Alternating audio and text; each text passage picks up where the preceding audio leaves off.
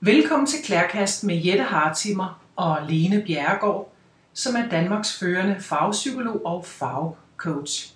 Interviewet i dag foregår over Skype, da vi sidder i hver sin ende af landet, så jeg håber, at lyden er ok igennem hele forløbet. Lene Bjerregaard, tak for, at du vil være med til det her interview. Jamen selv tak, og tak fordi du havde lyst til at interviewe mig. Ja, men det har jeg. Altså jeg synes jo det her, alt det her med farver er rigtig, rigtig spændende. Og jeg ved snart ikke, hvor jeg skal begynde, men skal jeg ikke, for lige at få lytterne med fra starten af, så kunne det måske være en god idé, at du kunne lave en introduktion af dig. Ja, altså man kan jo sige, at jeg har jo sådan set altid interesseret mig for farver, lige siden jeg var et barn. Jeg kan i hvert fald huske meget tydeligt, at da jeg som 6-årig skulle have sådan min første rigtige cykel uden støttehjul, så havde jeg en meget bestemt farve, jeg gerne ville have, og det var sådan en cyklamefarve, hed det dengang. Ja. Og mine forældre, de gjorde ihærdige forsøg på at overtale mig til at få sådan en pæn brun eller en pæn mørkeblå i stedet for. Og jeg blev altså ved med at insistere, nej, jeg vil have den der. Og til sidst så sagde jeg simpelthen til dem, hvis ikke jeg kan få den, så vil jeg ikke have nogen cykel. For så meget betød farven. Det var vigtigere end cyklen. Og så er der på et tidspunkt her for nogle år siden, der mødte jeg en gammel klassekammerat, og hun sagde, at hun kan huske i skolen, det har så været 5., 6., 7. klasse, at jeg altid sad og malede en masse farverige mønstre. Det kan jeg så ikke selv huske, men det er i hvert fald noget, der har fyldt meget, og noget andre har lagt mærke til. Og så tog jeg så en uddannelse som arkitekt, og senere en uddannelse som psykoterapeut. Men jeg kan sige, at på arkitektskolen, der havde vi altså kun 1 dags farvelære. Der er mange mennesker, der tror, at arkitekter, de ved en masse om farver. Det er ikke altid tilfældet. Nå, okay. Det er ikke noget, der er så vigtigt som arkitekt. Nej, det er form, og det er dimensioner og den slags, sådan det arkitektoniske udtryk. Man går ikke ret meget op i, man taler meget om stoflighed, materialernes stoflighed, men det er meget få, der går videre til at sige, jamen der er altså også nogle farver her, Ja. som har en betydning. Så hvordan kom du så i gang? Altså hvordan startede du så? Altså er der så nogle kurser, du har taget, eller en uddannelse, eller nogle rejser, du har været på i den forbindelse, for at lære om det her? Altså jeg gik jo i gang med at læse om alle de farvebøger, jeg nu kunne finde, og der var jo sådan omkring 16-18 stykker. Og det jeg så fandt ud af det var, når de skulle beskrive farvernes betydning, så var de meget uenige. Og jeg synes også, jeg manglede svar på en masse spørgsmål, og jeg begyndte så selv at lave noget research. Altså jeg samlede en masse små notitser fra forskellige blade, du ved, dameblade, så står der tit et eller andet, at der og der i Californien, der har man nu prøvet med den og den farve. Og så tænkte jeg, gud, det var da vel nok spændende, den tager jeg lige ud og gemmer. Og så til sidst, så havde jeg jo sådan en stor stak papir, men jeg havde ligesom ikke rigtig tid til det. Men man kan sige, at da jeg var færdig som arkitekt, så tog jeg så til Norge for at få arbejde. Og det var så i 86. Og så efter 2 år, i 88, fik jeg så brystkræft. Der var jeg kun 34 år gammel. Og jeg var smadret af de der strålebehandlinger, jeg fik. Jeg var simpelthen fyret. Men så fik jeg jo så tid til at sidde og undersøge noget mere omkring de her farver.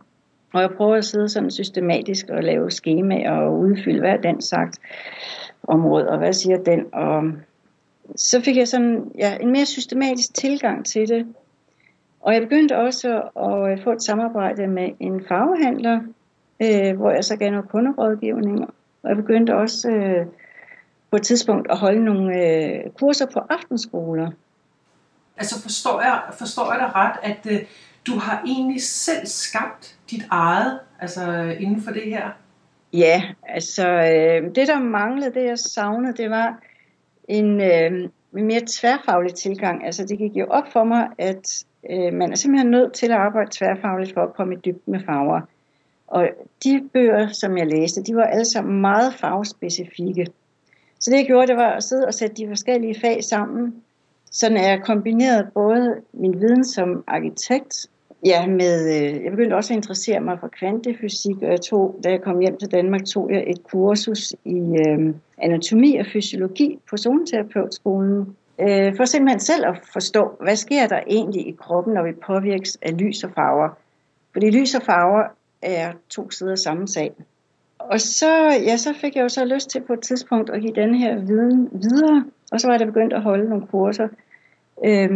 Men jeg er den eneste, der har arbejdet tværfagligt på denne her måde. Ja, så du har selvfølgelig hentet noget viden og noget inspiration, men du har egentlig sammensat det og på en måde lavet dit eget sprog. Ja, altså man kan sige, at jeg har ryddet op i alle de der mange forskellige påstande, der findes om farver. Både om, hvordan farver påvirker os, men også om, hvad det er for signaler. Det er helt sikkert noget, jeg også vil spørge dig om, altså egentlig mere specifikt omkring det. Men jeg tænker nu for eksempel sådan noget med, du sagde med, så nu nævnte du selv farven rød, og så har du læst om, så har man så sagt, jamen den betyder måske sådan og sådan, eller den påvirker os på den og den måde. Og så tænker jeg jo lidt, men der må jo være forskellige nuancer af rød, så man kan vel ikke bare på den måde slå op i en bog og sige, jamen rød, det betyder sådan og sådan, fordi det er vel også alt efter om, er den klar, er den lys, er den mørk, er der noget om det? Lige præcis. Det var jo det, jeg fandt ud af, da jeg sad og læste de der bøger. De havde jo ikke billedet af den farve, de talte om. Og det var så der, jeg fik inspirationen til, at på et tidspunkt, så vil jeg simpelthen lave en farveordbog, som netop indeholder forskellige nuancer af rød, af blå og grøn osv. Men jeg vil gerne lige komme tilbage til noget. Altså, da jeg kom hjem til Danmark igen fra Norge i 1991, der begyndte jeg så at uddanne mig som psykoterapeut. Og jeg begyndte også at skrive en bog om hvorfor brystkræft, fordi jeg var meget ung, og det var fuldstændig chokerende for mig med den diagnose i så ung alder.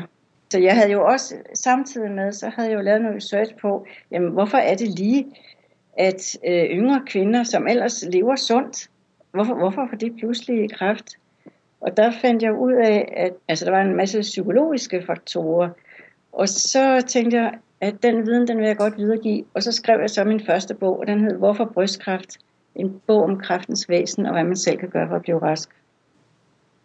Og det jeg opdagede der, det var, at når jeg satte mig ned og ville skrive, så var det ligesom om, at sætningerne de bare kom til mig, sådan lidt for ovenaf. Og jeg vidste godt, at det var download fra åndelig side.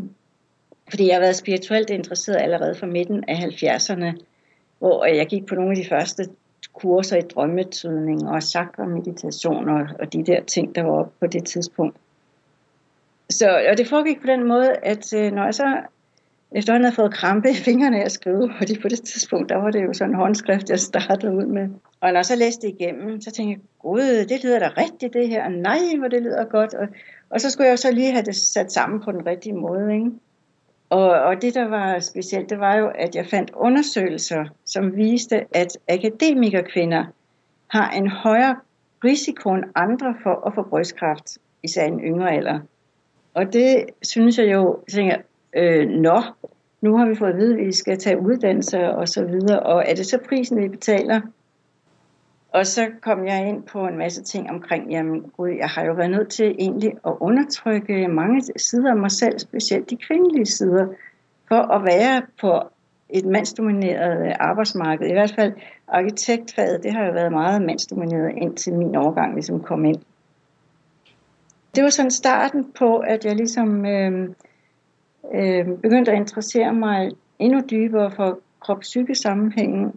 Da jeg så havde udgivet den der bog, så gik jeg så tilbage til det her med farverne, fordi jeg vidste, at det var sådan det, der var min hovedopgave. Det vidste jeg intuitivt. Og så skrev jeg jo så den første bog, Brug farverne bevidst, som udkom i 96. Og der var det jo så, at jeg fik samlet den der viden, jeg havde forskellige steder fra, og så få lavet den her tværfaglige sammenhæng, så man kunne se, jamen kigger man rent fysisk på farverne, såvel som kvantefysisk, psykologisk, medicinsk, ja, filosofisk også, med farvernes signaler, jamen så var der en klar sammenhæng der.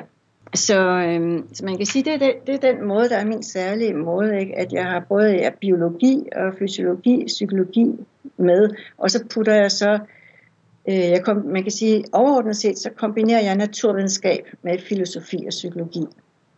Du lyder som, at du er meget grundig. Altså, når du kaster dig ud i noget, så går du virkelig i dybden med det.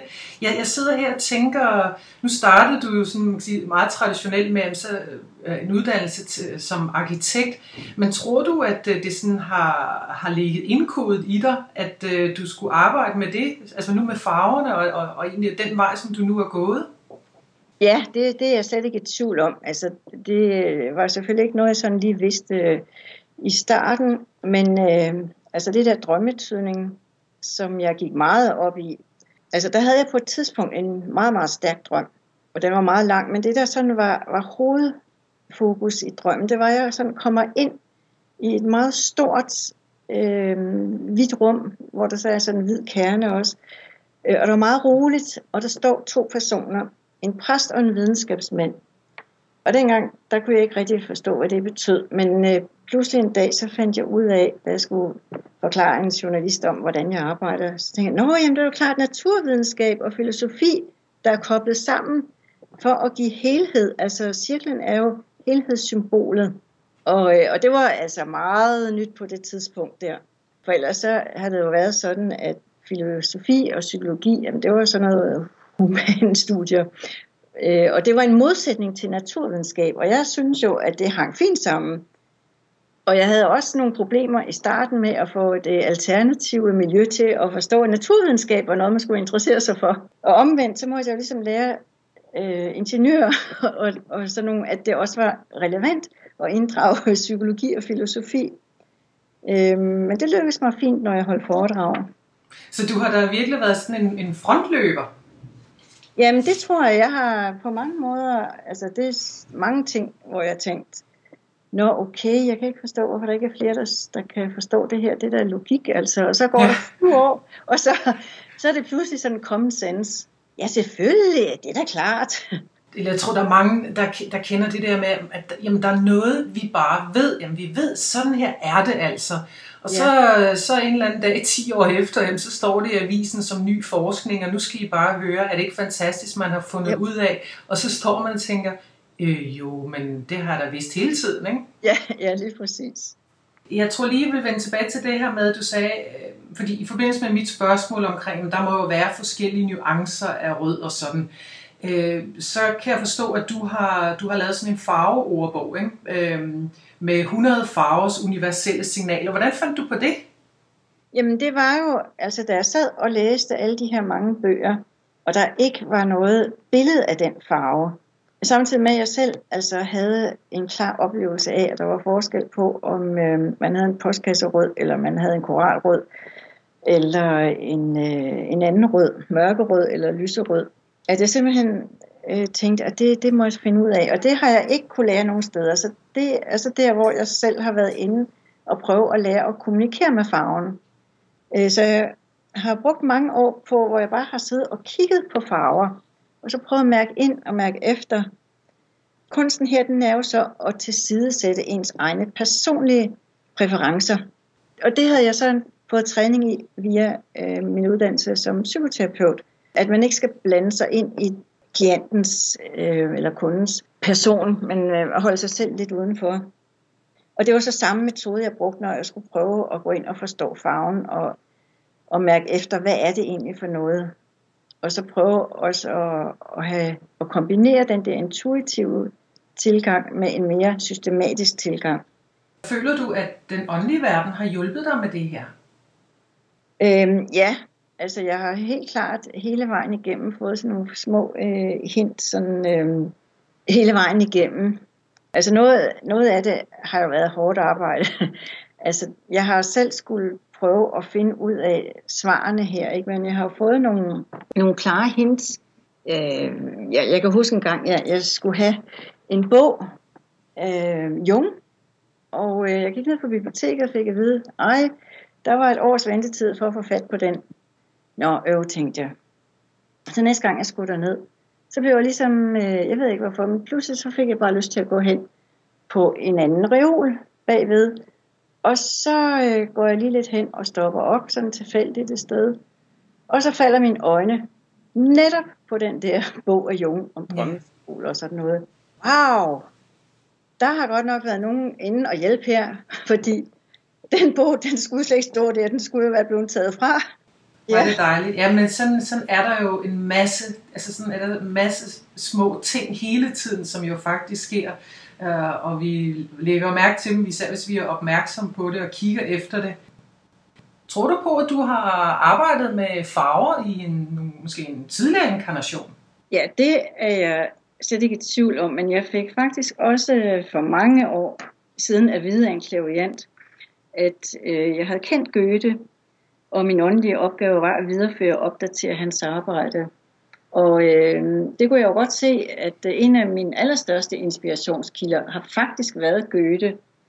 Og på et tidspunkt, så tog jeg faktisk med ned. Der var sådan en rejse ned til Weimar, hvor Goethe har boet. Der var et sted, hvor jeg ligesom stod og fik sådan en déjà vu-oplevelse. Jeg tænkte, wow, her er det. Jeg var lige ved at hoppe op af glæde. Det var foran sådan et stort palæ. Og jeg spurgte andre, hvad har der været herinde? Og det vidste de ikke. Men så lavede jeg selv noget research dernede, og fandt faktisk ud af, at jeg havde boet i det hus i mange år. Så det er lidt sjovt, at det ligesom sidder nede i ens underbevidsthed. Og jeg kan også huske, at jeg fortalte jeg har ikke fortalt det her til andet end et par enkelte stykker før. Men altså nu føler jeg, nu har jeg jo ligesom lavet de bøger, jeg skulle, så nu kan jeg godt sige det. Også fordi, at jeg ved ikke lige, hvor meget jeg egentlig får arbejdet mere på grund af mit helbred. Altså først så kunne jeg jo næsten ikke tro det. Gud, nej, kan det virkelig passe? Og jeg fortalte det så til en meget nær veninde dengang. Og dagen efter så ringer hun til mig, og så siger hun, ved du hvad, jeg har en bog, som du skal have. Lige da vi var færdige med at snakke i går, så gik jeg lige hen til min reol, og så fik jeg lige øje på en bog, som Goethe har skrevet om Louise von Weimar, som var storhertuginde i Weimar på det tidspunkt. Og den beskrivelse, det er simpelthen lige dig. Så jeg er sikker på, at det har været dig. Og så læste jeg den, og så kunne jeg godt se, at det er fuldstændig en beskrivelse af mig. I hvert fald sådan, som jeg var på det tidspunkt. Og så tænkte jeg, det var lige godt på os. Og det gav sådan en ro omkring, at det er rigtigt det, jeg gør. Ligegyldigt hvad andre siger. Fordi når man går nye veje, så er det jo sådan, at så er der rigtig mange, der er parat til at stå og dunke ind i hovedet. Og sige, ej, det er forkert, og bla bla bla, ikke? Ja, man skal være modig. Ja, det skal man. Absolut. Jeg er lidt nysgerrig omkring, altså nu ved jeg jo, at ting tager jo tid, og med din grundighed, og når du gerne vil gå i dybden med det hele, for nu bare at tale om den her farveordbog. Altså hvor lang tid vil du tro, at du har været om, at altså hele den proces med at lave den og finde frem til betydningen af alle de her farver? Altså jeg tror nok, at det har taget en 10 år alt i alt. Altså selve processen med at skrive den tog så et halvt år, ikke også?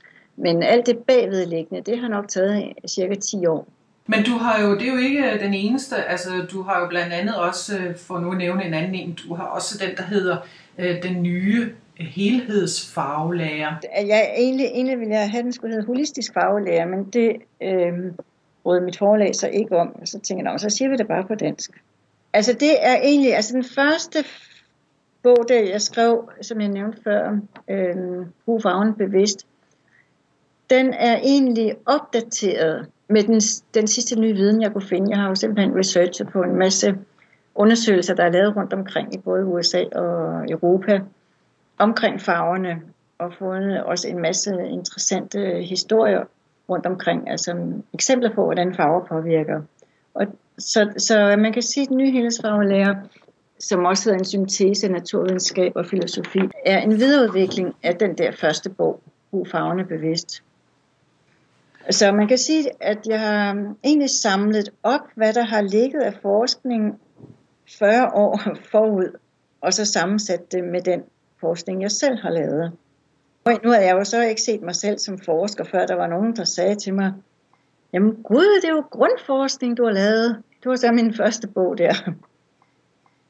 kan du fortælle måske, jeg ved ikke om man bare sådan, om det er sådan lige til, men hvordan eller hvorfor påvirker farverne os fysisk og psykisk for den sags skyld? Hvordan kan det være? Altså det er, fordi farver er elektromagnetiske bølger, som jeg påvirker os både via øjnene, men også via huden faktisk. Og så går det jo så ind og påvirker forskellige områder i hjernen, altså centre der. Og så bliver der sendt signaler ud via nervesystemet til kroppen og også til vores sind. Det er sådan den korte forklaring, ikke? Altså der sidder simpelthen receptorer for lys, altså de her lysfotoner. Det er sådan det tekniske, altså vi bruger jo normalt ordet energipartikler, og det er egentlig det samme. Men den videnskabelige betegnelse er fotoner og fotonenergi. Og det går altså også, de er jo så bitte små, for her snakker vi jo kvantefysik. Og det går simpelthen ind jo igennem alt, også igennem vores hud. Og der sidder så forskelligt på alle celler sidder der faktisk nogle receptorer, også for de her lysfotoner. Og så afhænger virkningen jo så af, hvilken energi, der er indlagt i de her fotoner, det vil sige, hvilken farve den egentlig repræsenterer. Man kan sige, at farver er sådan set et meget visuelt fænomen, fordi det er jo egentlig indeholdt, altså alle farvernes frekvenser og elektromagnetiske bølger er jo indeholdt i sollyset. Og så ved vi godt, at det kan spaltes ud, men man kan jo sige, at naturen selv er jo også opbygget af farver. Og der har jeg brugt meget tid på at gå rundt og kigge i Guds dejlige natur. Se, hvordan bruger naturen egentlig farverne? Fordi det tænkte jeg, at det må der jo også ligesom være en mening med. Og det er der jo også. Det er jo ikke tilfældigt, at der er så meget grønt. Fordi grønt, det har jo sådan meget neutraliserende og ikke decideret beroligende, men alligevel sådan, at vi slapper af. Og hvis vi ser på de stærke farver, jamen det er jo noget, som man kun ser på modne bær og frugter og grøntsager. Og det er jo selvfølgelig, fordi vi skal få øje på dem midt i alt det der grønne løv. Altså et godt eksempel er jo også tomater. Umodne tomater er jo grønne, og det er jo så fordi, at det signalerer, jamen jeg er ikke rigtig færdig nu, og det gemmer sig i løvet. Og når det så bliver røde, så bliver det meget tydeligt. Så på den måde er vi jo ligesom designet til at agere på naturens farvesignaler på et meget, meget, meget dybt plan. Og det ved vi jo også godt alle sammen, at vi reagerer jo på farver.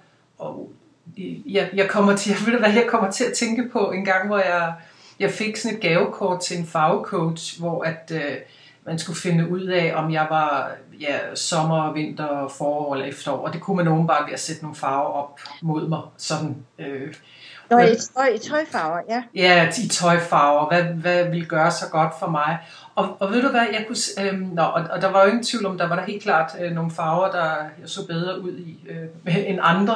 Men noget, der gjorde kæmpe indtryk på mig, det var, at så på et tidspunkt fik jeg sådan et rødt klæde på mig, og det var sådan virkelig postkasserødt klæde. Og så jeg mig selv i spejlet, og så begyndte jeg bare at tude, fordi altså, det var ligesom, jamen, hvor ynkeligt kan det blive? Jeg følte mig simpelthen som den lille pige med svovlstikkerne. Altså det var helt klart, den røde farve reagerede jeg simpelthen fysisk på. Ja. Så de bøger jeg læste, der stod der for eksempel sådan noget med, jamen hvis du skal være spirituel, og sådan, jamen, så må du ikke gå i sort. Det var bare, man skulle gå med noget med nogle farver. Så nu hvor jeg jo har dig, jeg kunne da godt tænke mig at høre, gør sort noget dårligt for os? Altså man kan sige, at alle farver har både positive og negative sider. Ikke? Altså sådan er det med alt i livet, og det er også sådan med farver.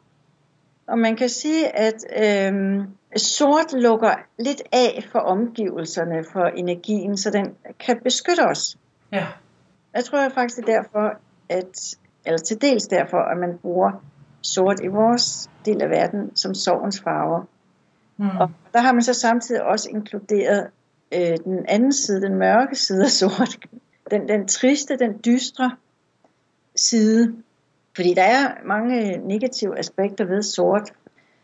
Og det kan man jo se ved, at mange aggressive, negative grupperinger bruger sort som deres farve. Ikke? Og Søroverfladet, for at gå langt tilbage, var også sort, ikke også? Så man kan sige, at nogle mennesker har brug for den beskyttelse, som sort har. Jeg gik også selv meget i sort tøj, da jeg gik på arkitektskolen, fordi så kunne jeg gemme mig lidt i mængden, ikke? Og så, fordi der skal egentlig mod til at bære nogle af de der meget stærke, klare farver. Altså jeg kan huske, at jeg engang selv var til et foredrag om farver, hvor vedkommende så sagde, jamen det er yderst sjældent, at man ser nogen gå i gul tøj. Jo, der sidder en der, og det var så mig. Ja, men det har du da ret i, for det er lidt ligesom med tomaten, du nævnte, at lige pludselig så skiller den sig ud og siger, jeg er her. Sådan er det jo også med nogen, når vi kigger i gadebilledet. Når der kommer nogen med en stærk farve på, så bemærker man jo vedkommende, og det skal man jo så have lyst til, at blive bemærket. Lige præcis. Fordi, altså det er jo rigtigt nok, hvis man kigger ned af sådan en almindelig forsamling, så er det jo grå, sort, brun, beige, man ligesom ser, ikke også? Når du skal rådgive dine kunder, har du en særlig metode til at rådgive dine kunder om, hvilke farver de bør anvende, og som er gode for dem? Ja, altså jeg fandt jo meget tidligt ud af, faktisk allerede da jeg boede i Norge, at der var forskel på de farver, der ville være godt for forskellige kunder, og det også var noget andet end det, jeg havde det godt med. Så jeg opfandt simpelthen, eller det var faktisk min åndelige guider, som en gang jeg sad og mediterede og sagde, vær opmærksom på, hvad dit personlige farvebehov viser om din personlige udvikling. Og så tænkte jeg, aha, vi har et personligt farvebehov. Ja, selvfølgelig.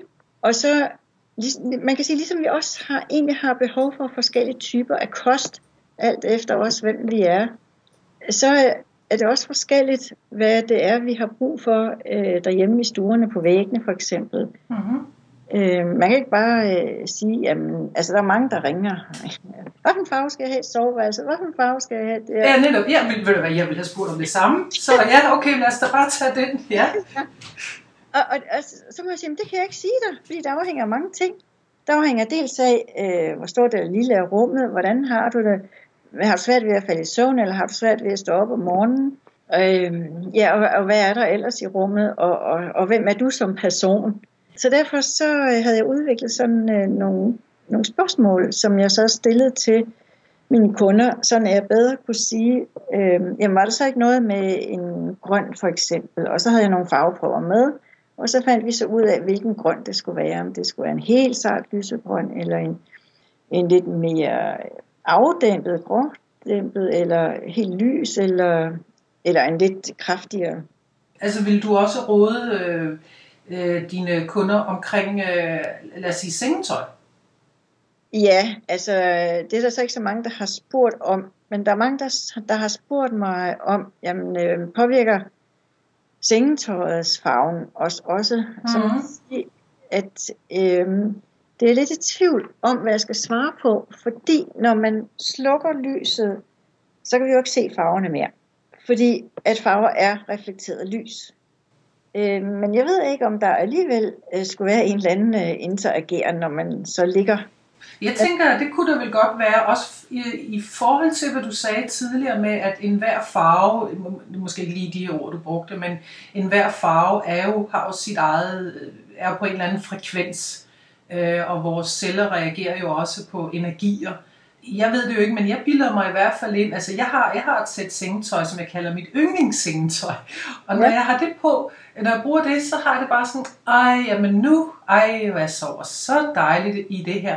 Hvor at for eksempel tidligere, der havde jeg en tendens til, jeg købte altid hvidt sengetøj, altså, og det ved jeg ikke, altså det er jo måske bare noget, jeg sådan går og bilder mig ind, men jeg føler faktisk, at jeg bliver sådan lidt hektisk af at sove i det hvide, fordi at energien simpelthen er for høj, eller for, altså jeg har virkelig brug for noget, der beroliger mig. Ja, men det kan sagtens, altså farvebehovet kan sagtens skifte levetiden igennem. Nå, okay. Netop fordi vi jo også, der kan jo også være nogle perioder af vores liv, hvor vi har det mere hektisk. Jeg har det så omvendt. Jeg har haft meget farve i sengetøj, og jeg er så gået over til hvidt nu. Fordi at jeg ikke har, jeg har bare brug for det der sådan helt rene, Men det er så også kun perioder. Så kan det også skifte, så pludselig kan jeg have rigtig meget brug for at have sådan, rød og orange på. Men jeg synes, det lyder enormt interessant. Du også siger det her med, at jamen, vores farvebehov kan jo også skifte. Egentlig, jamen, det er vel egentlig naturligt nok, tænker jeg, at det er vel også fordi det her med, at vi jo konstant som mennesker er i en udvikling på flere planer. Ja. Jeg kommer til at tænke på, at der er jo rigtig mange, altså det er jo meget almindeligt, at lige så snart, at man skal sætte en lejlighed i stand, så maler man alle vægge hvide. Og det er det, som de fleste hjem har, det er hvide vægge. Altså, hvad er din holdning til det? Jamen, altså det er jo fordi, at det er det nemmeste. Og det er også rigtigt, at det går man jo ikke galt i byen med overhovedet. Så netop fordi farver er personlige, så kan man sige, at hvis man skal sælge en bolig, er det nok fint nok, at det er hvidt. Hvis ikke man ligesom har lidt mere sans for farverne selv, så tror jeg, at man bare skal lade det være hvidt. Fordi så kan de næste, der køber, det jo selv sætte deres præg på.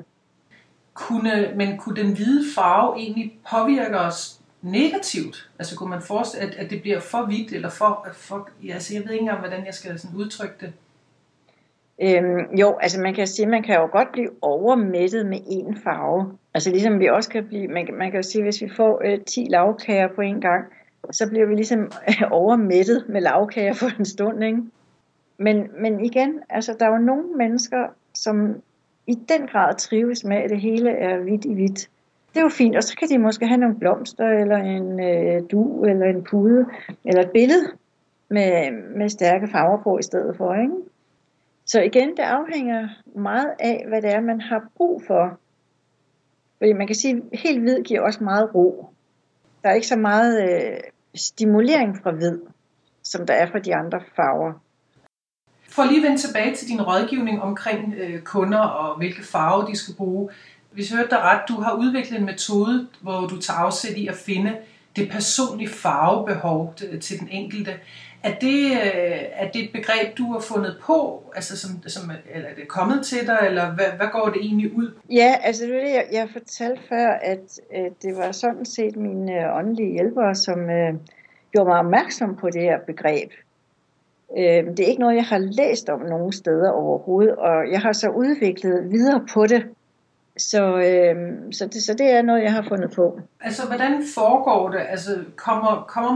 Altså, kommer du ud i folks hjem altid, eller kommer man til dig? Eller, altså? Ja, altså jeg har jo i hvert fald tidligere taget ud til folk, og så har jeg haft en kæmpe mappe med forskellige farveprøver, sådan at jeg ligesom har kunne få en feedback fra kunden med det samme, om det nu skulle være den ene eller den anden nuance af blå. For selv inden for lyseblå kan der være mange forskellige nuancer, ikke også? Så først så spørger jeg ligesom ind for at spore mig ind på, hvad det er for en stemning folk de ønsker.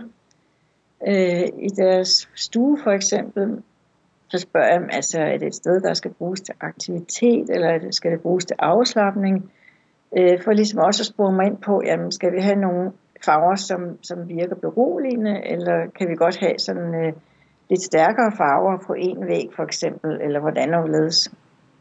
Det er jo egentlig sådan meget enkelt, altså det er sådan 3-4 hovedspørgsmål, og så ellers at vise kunden forskellige farver, og der har jeg jo så lavet nogle i A3-størrelse, så man virkelig kan fornemme farven i stedet for. Ja, i stedet for de der, ligesom man får hos Flügger, sådan en palet der. Ja, hvor der bare er sådan 3 gange 1 centimeter eller sådan noget, ikke? Ja. Af hver farve. Altså der skal man være virkelig trænet for at kunne se sådan en lille farveprøve der på få kvadratcentimeter, hvordan den ser ud i stor. Det er noget, som i den grad kræver mange, mange års træning. Og så har jeg jo så også trænet mig op til at ligesom kunne se, når jeg kigger på en farveprøve, så kan jeg ligesom smække den op på væggen for mit indre blik. Og så kan jeg simpelthen se, når det vil se sådan og sådan ud. Nu har jeg jo ikke været så god til alt det der med computertegning og sådan noget. Så jeg har, trænet mit syn og mine sanser op, så jeg ligesom kunne fornemme dels, hvad det er for nogle mennesker, jeg står overfor, og så koble det sammen med de rette farver.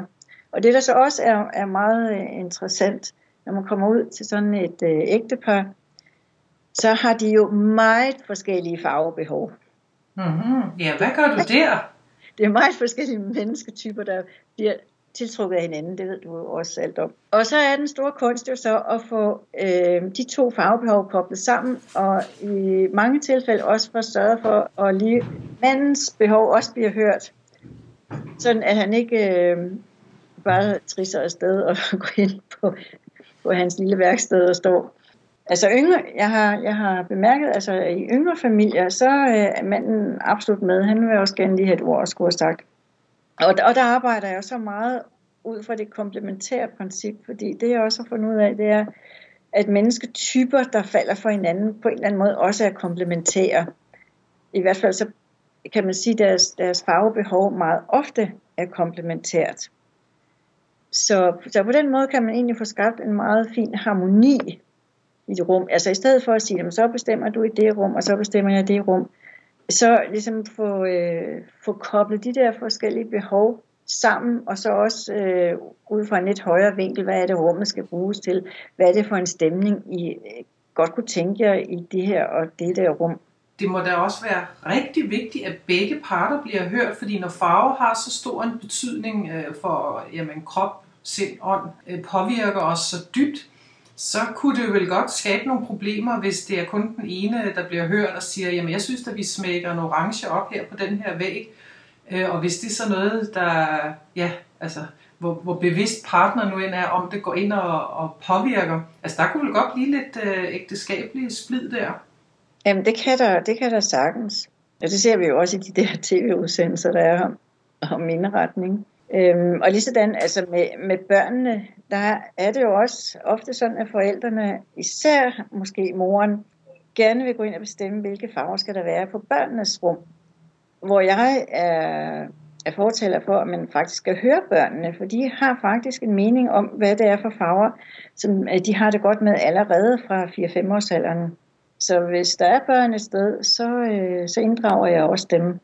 Hvis man nu ikke sådan lige har råd til at hyre en som dig, der jo kommer ud og råder og vejleder, har du så sådan et godt råd til, altså hvad synes du, er der noget man selv kan gøre ved at sådan lige at gå rundt og tage et kig i sit eget hjem? Ja, altså nu, jeg har skrevet nogle ting op på min hjemmeside, hvor man kan gå ind og se under menuen boliger.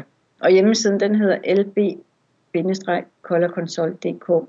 Det primære det er jo, at man spørger sig selv om, trives jeg med det her? Eller måske få nogle venner til at komme og sige, jamen, hvad er det, du lægger mærke til her i mit hjem? Er der noget, du synes er specielt godt? Er der noget, du synes er specielt dårligt? Fordi man kan godt selv blive lidt blind, når man nu går rundt i de samme ting. Det kan godt være, at man på et tidspunkt havde tænkt, at jeg skal også have flyttet det der billede for eksempel, eller flyttet bordet derhen. Men man får det ikke gjort, vel? Så man kunne prøve at stille sig selv nogle spørgsmål omkring, jamen, har jeg for mange møbler, eller står de forkert i forhold til, hvordan jeg egentlig bruger rummet? Det er sådan den mere praktiske tilgang. Og så er der selvfølgelig hele det med farvesammensætningen, at man måske prøver at eksperimentere lidt. Man kan jo få nogle farveprøver, eller selv lave nogle. Man kan også købe nogle stofprøver, og så kan man jo, altså bare sådan en lænlæder, det koster ikke så meget, og så kan man jo prøve lidt at se, hvordan noget ser det her ud. Altså inden man går ud og måske skal købe en ny sofa, eller sådan en større ting, ikke? Nu er der jo rigtig meget tale om stress. Ja. Og i den forbindelse, det er jo sådan meget op i tiden, og mange har stress, og der er stort fokus på det, og gudskelov for det, og at det ligesom bliver taget seriøst. Der må vel også være farver, der enten i den forbindelse er gode, eller knap så gode for os, hvis man har stress. Er det noget, du kan sige noget om? Altså generelt så kan man sige, at lyse farver, pastelfarver er godt, fordi de ikke har så stærk en påvirkning. Og hvis man skal gå over i decideret beroligende farver, jamen, så er vi over i blå, som den mest beroligende farve. Og det er sådan set ligegyldigt, hvilke nuancer man kan sige. Jo mørkere den bliver, jo mere tenderer den til tristhed. Altså vi har udtrykket moody blue. blåt humør, som betyder trist humør. Men der er ikke så mange, der tør begynde at have blå i deres hjem, men man kunne godt jo have det bare på en enkelt væg. Altså jeg har selv en enkelt væg i stuen, i sådan en vinkel, hvor jeg har sådan en dueblå, som er meget, meget beroligende, men samtidig er den også lidt glad, fordi den er lys. Det kunne da være en rigtig god idé til, for eksempel hvis man har eget kontor eller sådan, så kunne det måske være meget godt at have en enkelt væg, som du så siger, i en blå farve. Ja, og igen, altså så vil jeg jo sige, at jeg har lavet farveordbogen netop for, at man så kunne slå op og se, jamen hvad er det egentlig, de signalerer, de her forskellige nuancer. Der er 6 nuancer inden for hver farve, som jeg har taget. Så den kunne man bruge. Den kan sådan set også lånes på e-reolen og også på bibliotekerne. Det var mit næste spørgsmål. Det er, at nu har du jo nævnt nogle bøger, og jeg ved, du har også, der er også en anden, jeg lige vil tale om. Men netop, hvor får man egentlig, altså hvor kan man få de her bøger henne? Jeg ved, at du har jo lavet dit eget forlag. Så jeg ved ikke, måske skal vi lige starte der, fordi det hænger jo lidt sammen. Du har lavet dit eget forlag, så køber man bøgerne fra din hjemmeside, eller hvordan? Nej, jeg har sådan set kun udgivet en enkelt papirbog på mit eget forlag, og så 3 e-bøger. De fleste af mine bøger er sådan set udsolgt. Der er egentlig kun den sidste nye bog, den der hedder Holistisk Indretning. Og den kan man jo købe via Saxo.com for eksempel, eller andre almindelige boghandlere. Og e-bøgerne, dem kan man jo så også købe via Saxo og andre e-boghandlere. Og de bøger, som jeg har som e-bøger, det er den der Holistisk Indretning, og det er farveordbogen. Og så er det en bog, som hedder Livskompetence, som jeg skrev netop fordi jeg havde været meget stresset på et tidspunkt, eller flere tidspunkter. Og det er en bog, som fokuserer på det stress, som vi oplever i hverdagen. Det kan være på motorvejen, hvis der er pludselig en, der kører ind foran og sådan noget. Det kan være nogle dilemmaer, man står i, at man pludselig får tilbudt ens drømmelejlighed, men man har ikke rigtig råd til det, medmindre man så begynder at arbejde noget mere. Og hvad skal man så? Skal man mere, eller skal man blive boende der, hvor man bor, selvom man synes, det er et rigtig dumt sted? Og også de der indre holdninger, vi kan have, hvor vi kan stresse os selv nogle gange ved at stille for høje krav, for eksempel. Det er i hvert fald noget, jeg har gjort. Så det er sådan en selvcoachende bog, hvor der er en masse spørgsmål, så man ligesom kan blive afklaret med, hvordan har jeg det med det. Og så er der 2 figurer, som løser de her konflikter, der er på en spirituel, intelligent måde, så man kan få lidt inspiration. Det lyder spændende. Du nævnte også lige en bog, Holistisk Indretning. Ja, men det er jo simpelthen, hvor jeg ligesom har samlet alt det her omkring det personlige farvebehov. Altså, jeg fandt ud af, at vi har også, udover vores forskellige farvebehov, så er der jo også noget, man kunne kalde en indretningstype. Altså, når man kigger i damebladene, så er det, nu er den her stil simpelthen inde i indretning. Og det har jo skiftet meget. Så har det været Provence, og så har det været noget andet, så har det været Mexico og så videre, som har dannet inspirationskilde. Men i virkeligheden så oplever jeg, at vi har forskellige indretningstyper. Og der har jeg fundet frem til 7, som man egentlig godt sådan på et overordnet plan kunne relatere til chakraerne, de 7 hovedchakraer. Og det gør jo også, at man kan blive endnu bedre til at forstå, hvad det er, hvad for nogle behov man har, og ens partner eller veninde måske har nogle helt andre behov. Nogle de trives jo med sådan ældre møbler med masser af udskæringer, og andre de synes, nej, det skal sandelig være rene linjer, og der må ikke være noget pynt på. Så det er meget afhængigt af også, hvad er man for en person. Og det er i hvert fald også noget, der er helt nyt. Jeg synes, det lyder meget interessant, det her med, at den er ligesom sat op mod de 7 energipunkter, vi har på kroppen, altså de 7 chakras. De 7 chakras har jo også hver deres farve. Ja, men det er ikke sådan, at man så skal have den farve. Så enkelt er det ikke.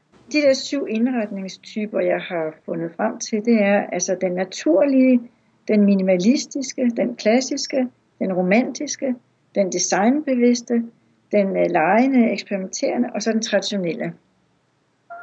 Og de trives jo så med forskellige møbelstilarter, men også forskellige farvekombinationer.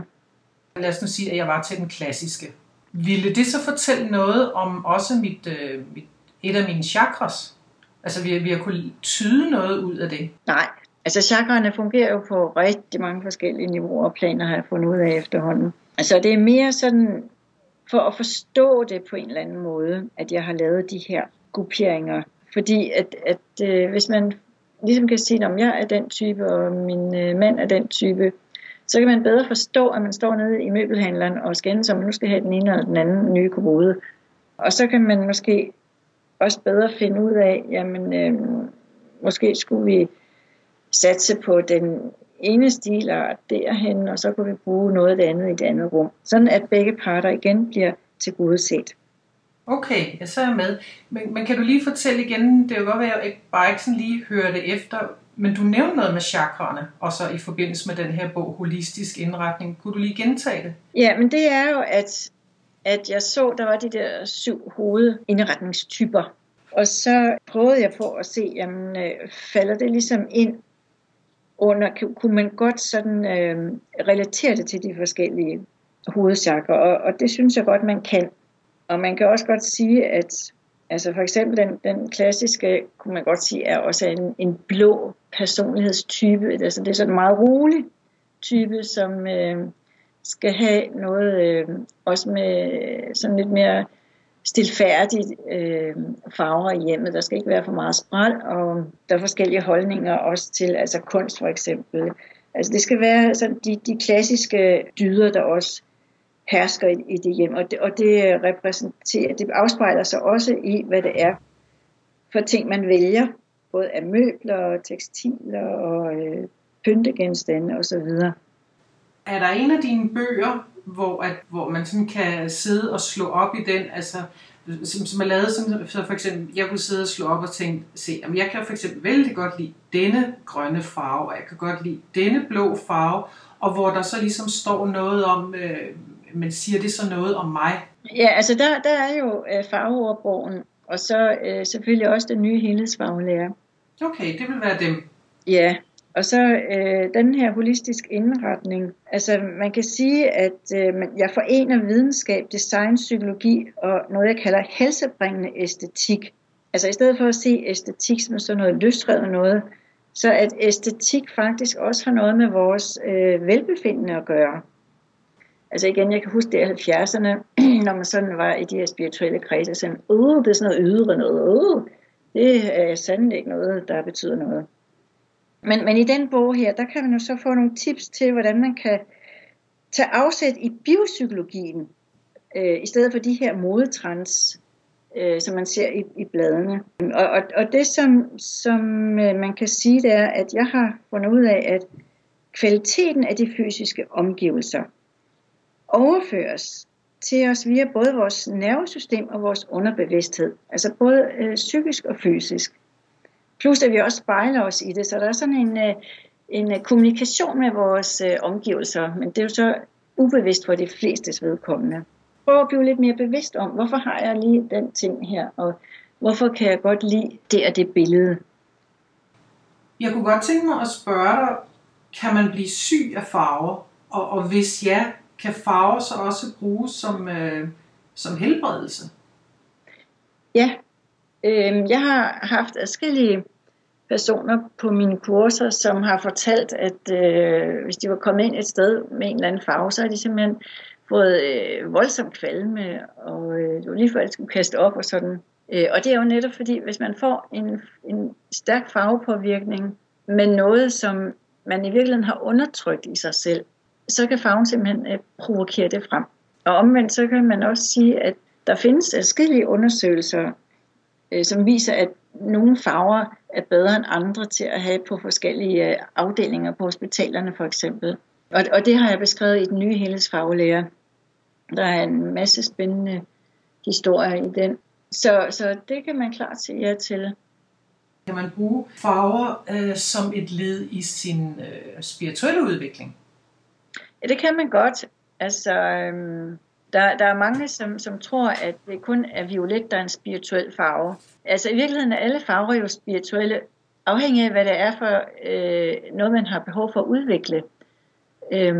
Og så vil jeg også lige sige, at der er også en misforståelse omkring, at postkasserød skulle give jordforbindelse, fordi det er rødchakrafarven. Det gør den ikke. Og det har jeg talt med flere andre udenlandske farveeksperter med, og de siger, at det er de fuldstændig enige med mig i. Postkasserød aktiverer rødchakraet og giver energi og kraft. Altså det stimulerer simpelthen adrenalinproduktionen. Så det er vores overlevelsescenter, fysiske overlevelsescenter, hvor det handler om vores fysiske overlevelse. Det er derfor, vi reagerer, når vi udsættes for en fare. Ikke? Altså rød står også for fare. Altså vi bruger udtrykket code red eller rød kode, når det er helt top alarmberedskab. Ikke også? Og det er jo også det, kroppen kommer i, ikke? Hvis vi pludselig oplever, at vi er i en eller anden fare. Det kan også bare være et verbalt angreb. Altså så kommer vi sådan i alarmberedskab. Og så er det rødchakraet, det skal helst fungere godt. Så man kan bruge rød, hvis man skal have afbalanceret sit rødchakra, men hvis man skal virkelig have jordforbindelse, så skal man have fat i en jordfarve. Så simpelt er det. Og jordfarver, det er jo, kan man jo gå ud og kigge. Altså det er jo primært de mørke farver, det er mørkebrune farver. Man kan også terracotta, den der mere rødlige brune farve, det er også en jordfarve. Og så er det okker, og man kan også godt putte meget mørk blågrå ind, fordi der er mange bjerge, der ser sådan ud, ikke? Ej, det var godt, du lige fik den ind. Men den kan også ophidse os, ikke? Altså, når vi ser rødt, for eksempel, ikke? Så er vi jo vrede og ophidset. Så det er en energi, som er meget kraftfuld i virkeligheden, og den får os ikke til at sidde stille. Så det er altså mennesker, der virkelig kan mærke farverne, kan godt mærke, at rød, den giver altså ikke ro og jordforbindelse. Ej, måske skulle man, det er sådan lidt en joke, jeg tænker lige, hvis man nu hører til den type, der enormt gerne vil op af sofaen og ud og løbe, men sofaen trækker altid, og man er svært ved at komme afsted, fordi man sidder bare og hænger i den. Måske skulle man købe den rød, så kunne det være, at man havde lidt lettere ved at komme ud af den, fordi den aktiverer noget i os. Ja, så kan man få ild i rumpetten. Ja, lige præcis. Ja. Hvor mange år er det egentlig, du har studeret det her, arbejdet med det her? Jamen det har jeg gjort professionelt, vil jeg sige, fra omkring 1990. Jeg har i hvert fald arbejdet med den en hel del år. Jeg ved, du har jo kurser, du har jo undervisning, og så vi har jo så lige tidligere talt om det her med rådgivning i hjem og til kunder og sådan, men kan man stadig komme på kursus hos dig, eller til et foredrag, eller kommer du stadig ud og hjælper? Nej, der er jo sket det, at jeg har haft kræft 2 gange siden. Den sidste gang, det var æggestokkræft i stadie 4. Og der er godt nok sket det helt mirakuløse, at cancertallet er kommet ned i normal nu. Men jeg har simpelthen ikke mere energi til at hverken undervise eller foredrag eller noget som helst. Så man må nøjes med mine bøger nu. Kunne man forestille sig, at der kommer mere fra din hånd? Altså at du skriver noget mere, eller du måske lægger mere ud på din hjemmeside? Altså føler du, at der stadig er noget, du mangler at skrive? Ja, det er der nok, men jeg ved ikke på nuværende tidspunkt, om jeg får det skrevet. Fordi jeg skal simpelthen have fokus på mit helbred nu. Selvfølgelig. Har du lyst til lige igen at nævne adressen til din hjemmeside? Ja, det er LB, det står for Lene Bjerregaard, _, og så Color Consult, og Color det staves på engelsk med COLOUR, og så ellers bare i et ord. Og så er det .dk til sidst.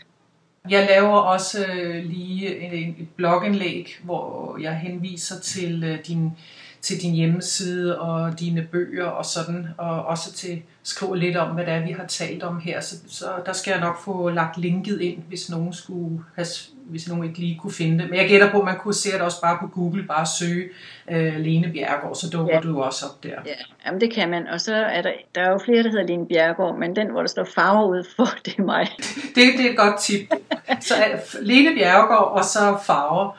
Ja. Jamen Lene, jeg synes, at det har været rigtig interessant at høre om det her med farverne, og jeg kan jo tydeligt mærke, at du ved rigtig meget, og du er virkelig en, der går i dybden med det hele, og jeg har også en følelse af, at alt det, du har skrevet, at hvis man går ind og læser det, at så kan man blive klogere på rigtig mange ting omkring det her med farverne. Så ja, altså jeg vil godt lige også sige, at mange af mine bøger faktisk er downloadet op fra, kan man sige, fra den åndelige verden.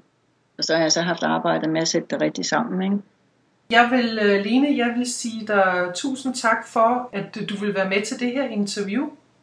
Jamen, selv tak da.